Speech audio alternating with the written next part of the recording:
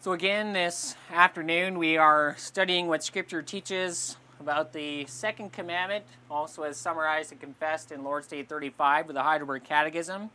You can find Lord's Day 35 on page 552 of the Book of Praise.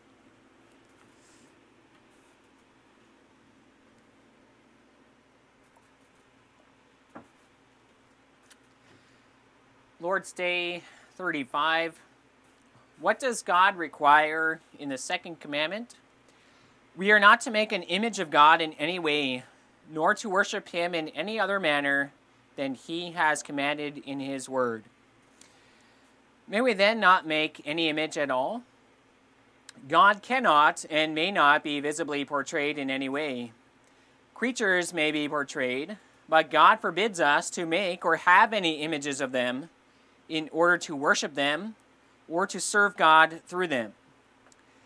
But may images not be tolerated in the churches as books for the laity? No, for we should not be wiser than God.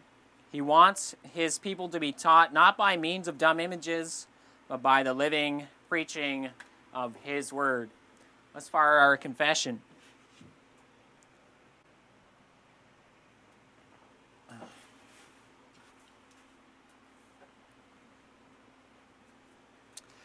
Beloved congregation of the Lord Jesus Christ, they say a picture is worth 1,000 words. There's something about pictures and images that really capture our attention. And this starts from the earliest age, when we were very young. When you read a story to a child, what do you pick up? You read a book with lots of nice, colorful pictures. It keeps the kids engaged in the story that you're reading to them. Perhaps as we grow up, we never really grow out of that. If you hear a news report about a big event somewhere in the world, we often want to see pictures of what happened. Maybe we search the internet, we want to see with our eyes. It helps us gain a better understanding of what took place. Now, this works very well with things in creation. However, no matter how much we might gravitate towards images, this will not work when it comes to the Creator, our God. See, God as a creator, he's not part of this creation. He stands outside of it. He made it. And because of this, in order to worship him rightly, we cannot and may not make any image of him. And this is what we learn about in the second commandment, which we are studying this afternoon.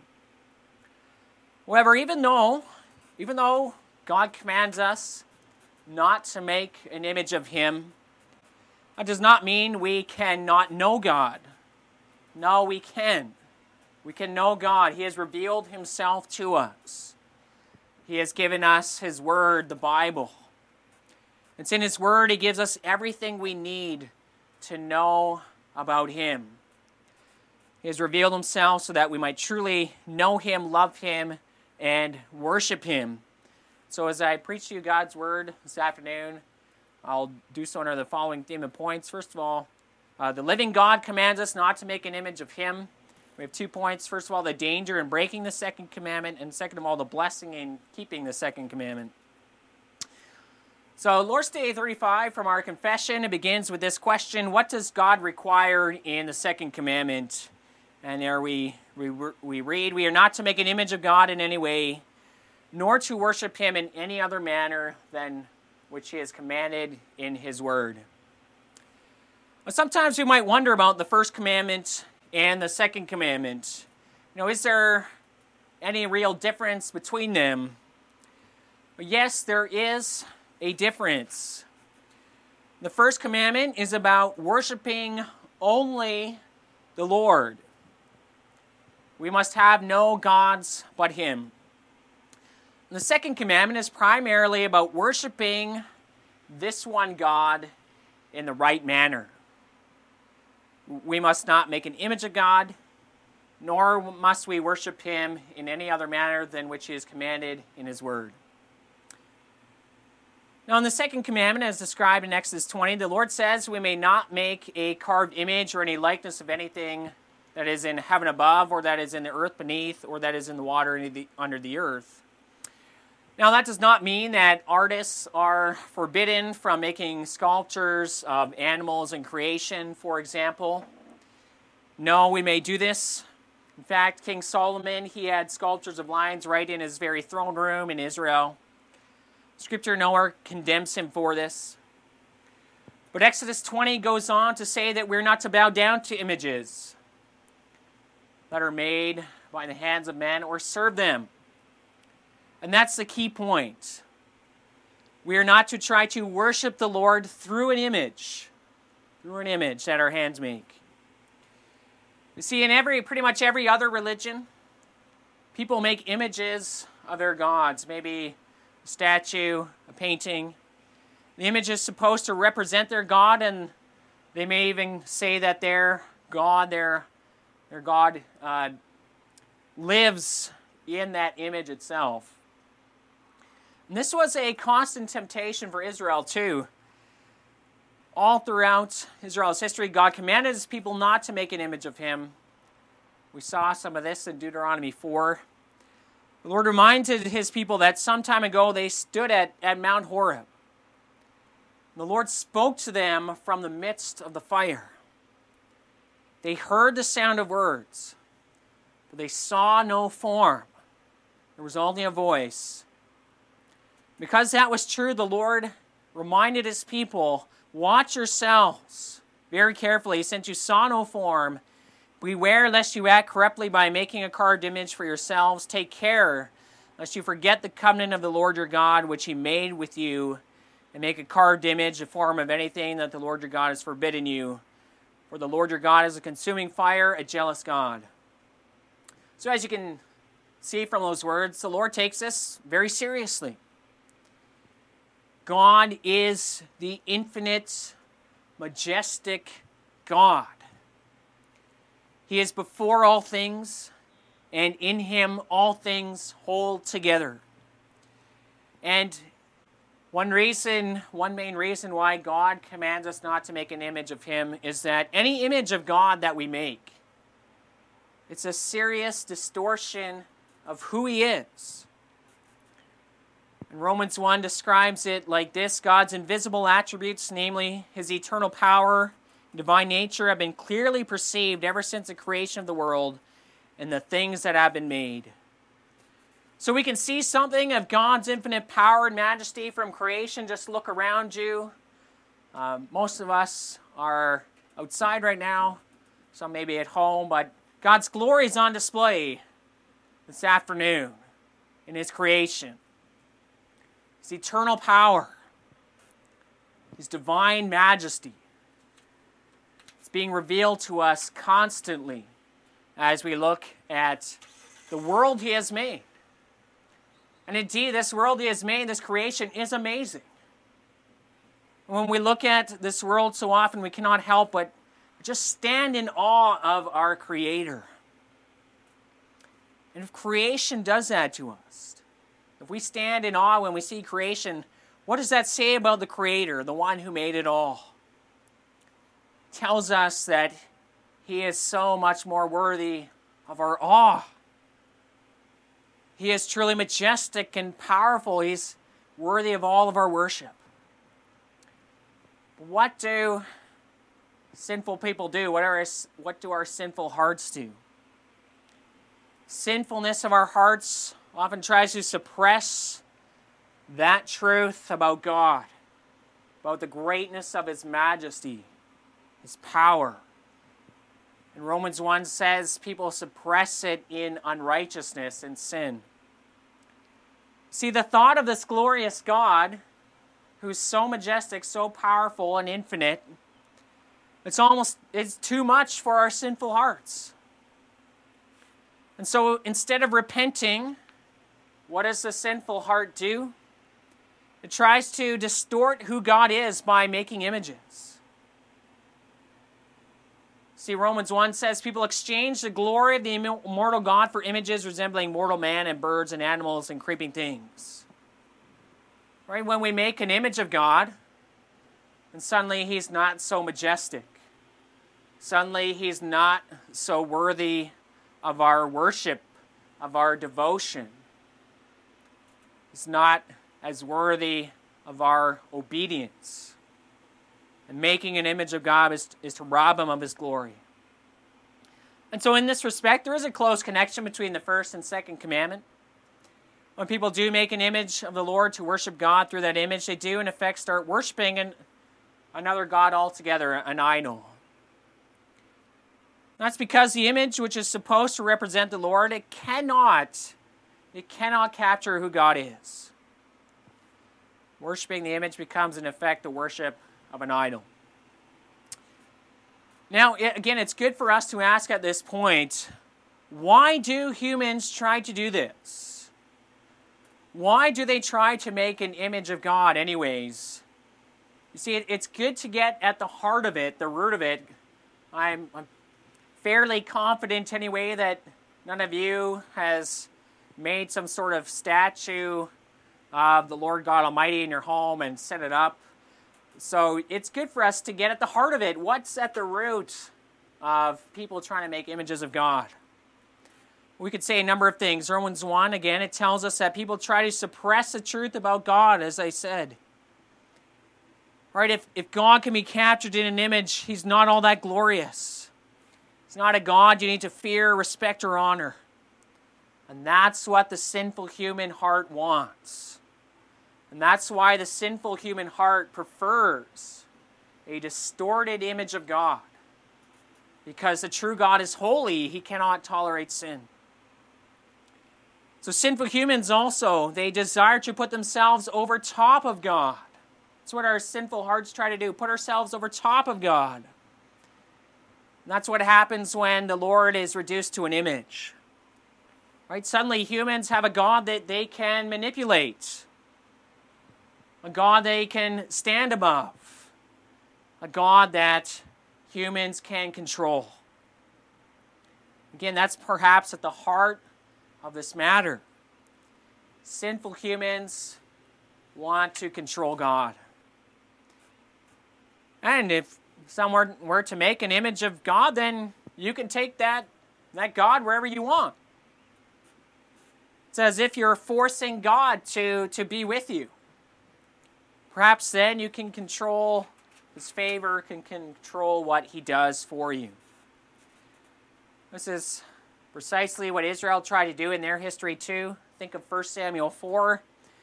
Israel was battling the Philistines. They lost the first battle. Then they came up with what they thought was a good idea. They thought, let's bring the ark of God into battle. God had said that he dwelt upon the cherubim on the ark. And Israel thought that by taking the ark into battle, they were bringing God into the battle with them. They were ensuring victory for themselves, they thought. Right? It's a manipulation of God.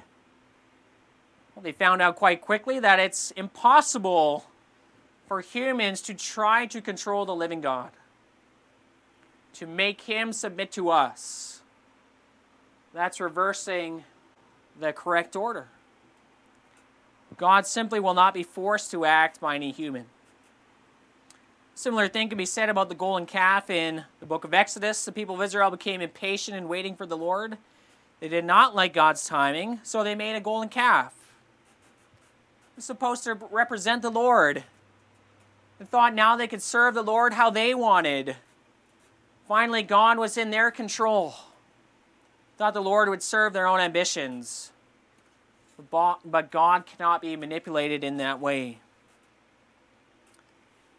And there are major problems that arise when humans try to worship the Lord like this. First of all, this sort of thing provokes the Lord to anger.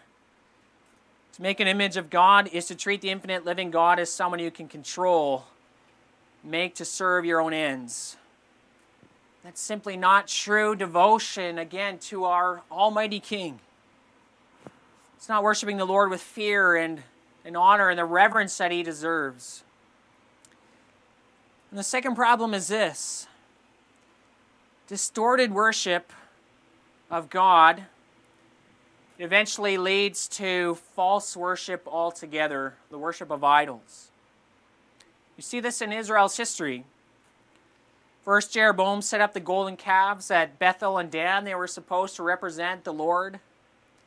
A few generations later, what is Israel doing? They are worshiping Baal, completely different god altogether. This is also why there's a warning in the second commandment that God visits the sins of the fathers upon the children to the third and the fourth generation. I'd like to say a few things about those words in the second commandment, that God visits the sins of the fathers upon the third and the fourth generation of those who hate him. Now, it's clear from God's word and from looking at life that there are sins, that sin can have consequences for future generations. You know, if we were to turn away from God and turn away from right worship of God, that's simply going to affect future generations. It will. And because that is true, we must be on guard. We must seek to know the Lord rightly from His Word, to live for Him as He has taught us in His Word, and to worship Him in the way He's commanded in His Word. As we seek to be faithful to God, we must also have an eye not only for ourselves, but for those who are to come after us, for the church and future generations. However, with that warning in the second commandment, we should also understand this. When God says that He visits the sins of the fathers on the children to the third and fourth generation, this does not mean that the children were somehow doomed if their fathers sinned. Not at all. God could visit the children with His blessing if they turned to God themselves. Think of Daniel from the book of Daniel. He went into exile into Babylon. In a sense, he was suffering the consequences of the sins of his forefathers who came before him, for they worshipped idols. However, that does not mean that Daniel himself was under the judgment of God because he faced those consequences. No, he himself served the Lord, and he was receiving the blessing of God even in exile. So God can visit the children with His blessing if children turn to the Lord. Well, there's another problem that arises when we make an image of God. Humans were made to reflect God's own image. We were made to reflect God's image. That was our created purpose. We cannot get away from this.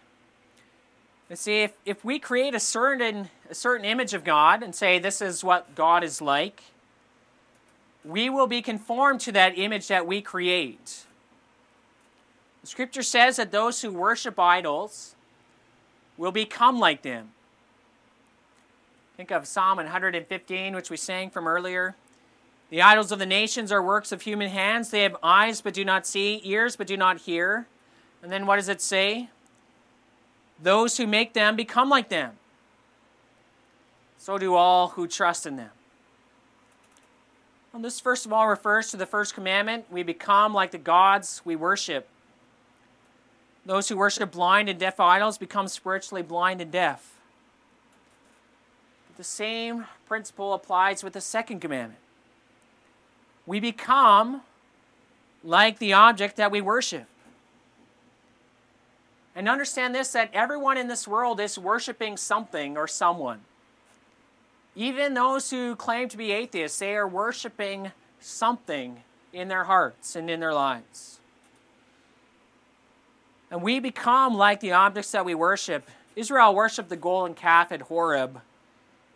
And God declared that they were as stiff-necked as that calf they worshipped. Romans 1 says that people exchanged the glory of the immortal God for images of mortal man. Right? They exchanged God's glory for something else. And so God gave them over to a debased mind, he says. Human glory is turned into shame as humans exchange natural sexual relations for unnatural ones. See, God was turned into something of creation, and so humans could not understand creation anymore. Not understand it rightly. Their worship of created things has caused them to misunderstand creation. cannot see it rightly. And finally, making an image of God turns God into a God that cannot really help you. God who can be turned into an image is not a God who can truly save you. It's not a God you can have a living relationship with. It's not a God who can carry you in your troubles. Instead, you have to carry your God. When God is reduced to an image, suddenly humans need to carry around their God. And then God then becomes a burden. Idols will always become a burden to those who worship them. See, this is backwards. God is supposed to carry and sustain us. He's the one who carries his people. He calls us to cast all our burdens upon him. Brings us to our next point. So the Lord wants us to keep the second commandment for our own good. And remember, when the Lord gives us his commandments, he gives them to us for our good. Now, we might not be tempted to make a physical carving of God. Again, I'm fairly confident none of you have tried to make a statue and said, "This is the Lord God."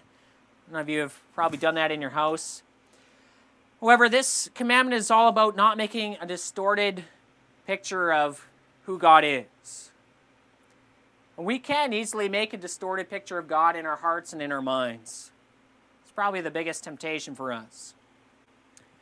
This is why God wants us to be taught by his word. We see in Deuteronomy 4 that God, the Lord, he's a speaking God. The people of Israel, they saw no form, but they heard the Lord speaking to them. And the living God wants his people to be taught by the living preaching of his word. And as we study God's word, let's also make it our aim to know this God who has revealed himself so clearly to us, to know him rightly.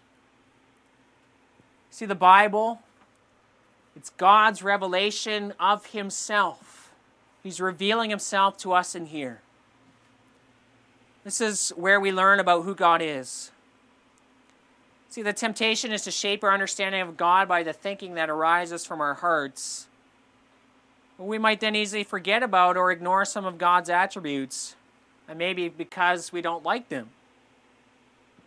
But instead, let's study God's word, conform our thinking about God according to what he's taught us in his word. And as we do this, we will come to glorify God rightly. We will learn to stand under him. See, right worship means being humble and letting God be God.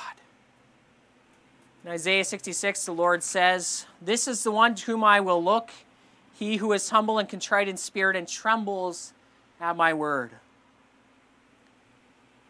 And as we stand underneath God's word and accept God's revelation of himself, we will come to truly know the Lord. We will know him as our God. This is what Israel failed to do with the golden calf. They showed that they did not truly know the Lord.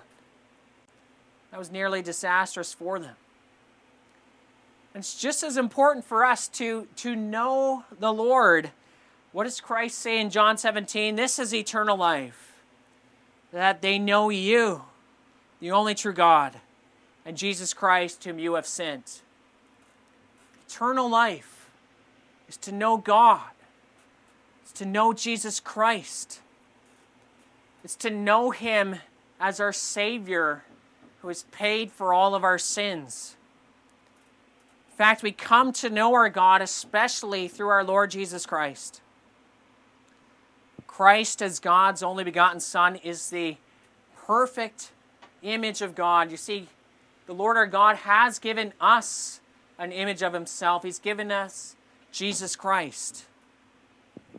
Hebrews 1 says that the Son is the radiance of the glory of God and the exact imprint of his nature.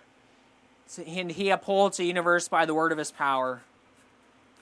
Where Colossians 1 says that in Christ all the fullness of deity lives bodily. Jesus Christ is true God. He shows us what God is like. And so if we want to really know our God, let us study what Scripture teaches us about Jesus Christ. Come to see what God is like. We see that He's a God who saved us. That's why He came. Christ Jesus, the eternal Son of God, came to this earth to save us. We see who our God is through the cross of Christ. In the cross of Christ, we see that God is a just God. He could not leave our sins unpunished because He is a just God, but He has punished them in the sacrifice of His Son.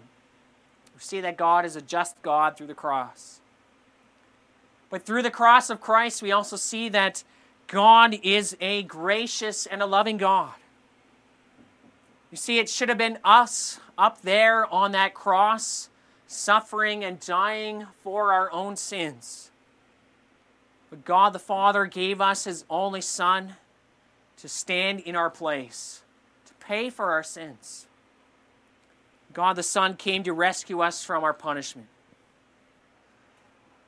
And in the life of Christ, in the cross of Christ, we come to see that God, our God, is a God who serves. This is what Christ Jesus, our Lord, did His entire life. He came not to be served, but to serve, to give His life as a ransom for many. Because of His servant attitude, He humbled Himself, even dying on a cross for us. And as we come to know God rightly through His Word, through Jesus Christ, you know what's going to happen? We're also going to become like Him. We are going to be conformed to the image of God. See, we're not to make an image of God out of any created thing, but as we come to know God through His Word, as we come to know Jesus Christ, the Holy Spirit is going to shape us into God's own image. And so that we will rightly reflect His glorious attributes, His justice, His compassion, His mercy, His faithfulness, His love. Remember, you will be conformed to the image of God that you serve. People who make dead and blind idols become spiritually blind and deaf. The more we truly know this God, this awesome God, the more we will become like Him. We will become more like Christ.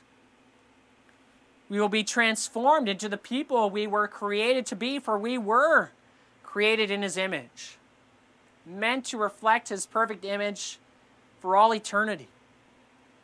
And we will be renewed, recreated into that image. And we will do so more and more. And when we come to know God rightly through His Word, we come to see that God is bigger than our problems. The Lord says in Isaiah 40, "To whom then will you compare God, or what likeness will you compare with Him? As for an idol, a craftsman casts it, sets up an idol that will not move."